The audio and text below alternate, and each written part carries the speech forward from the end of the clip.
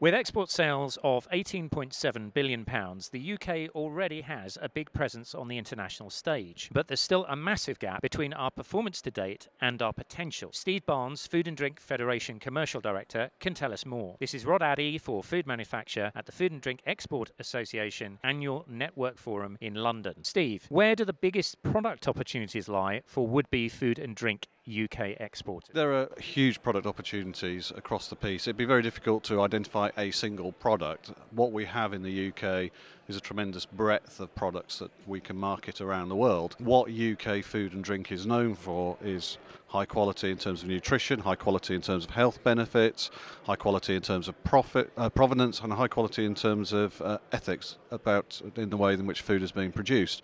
So I wouldn't like to say specifically one category has more of an opportunity than others. There's opportunities for both primary products, and often those prices are commodity prices and set by the market, and sometimes we will win and sometimes we will lose. But importantly, for value-added products, products that we manufacture in the UK and add value to, there's opportunities around the world. And value-added products for me are the biggest opportunity we have right now. And you see that in the export figures. The most recent export figures have value-added growing at about 8% outside of EU and about 4% in EU in the 9 months to the end of September. What do you mean by value added? Anything that's been manufactured. So you take a series of ingredients and you add value to it by combining it to produce a finished food and drink product. Burton's biscuit, a Nestle Kit Kat, you name it, but anything that has been manufactured. What is the latest feedback that you're getting regarding the countries offering some good opportunities? I suppose I have a different view to a lot of people on this. My personal view is if we're going to make the most of the export opportunity collectively as a nation,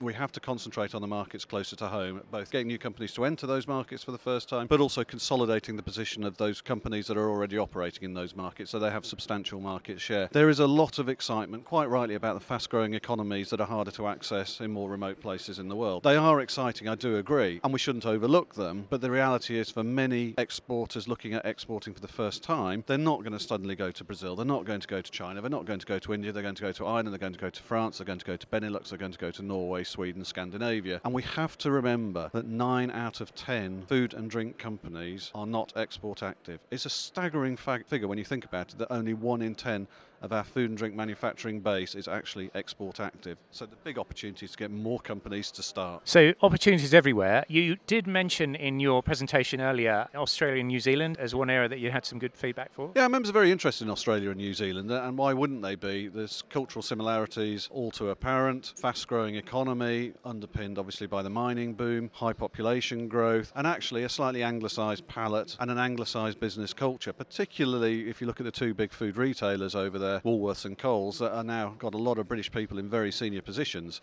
So it's a great opportunity for British companies to talk to those markets in particular. I think big opportunities, but of course distance is a bit of a challenge. But we have seen 18% growth in UK food and drink exports to Australia in the first 9 months of this year. So there's some statistical support to me just saying it's a good market to be in. How does the UK currently compare with other countries in export performance terms? Whilst we've been going through this global recession, virtually every government in the world has decided that to get out of the economic austerity they face, it's best to export for all industrial sectors.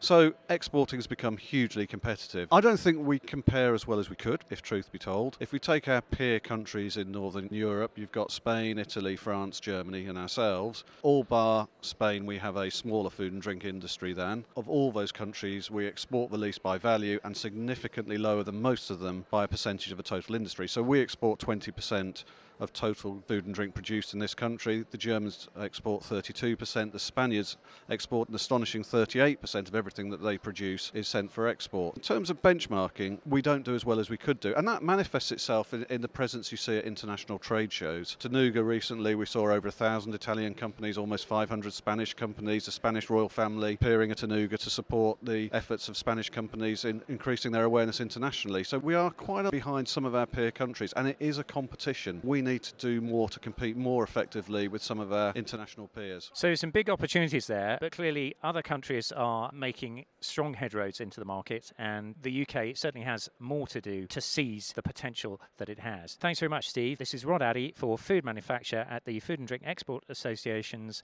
Annual Network Forum in London.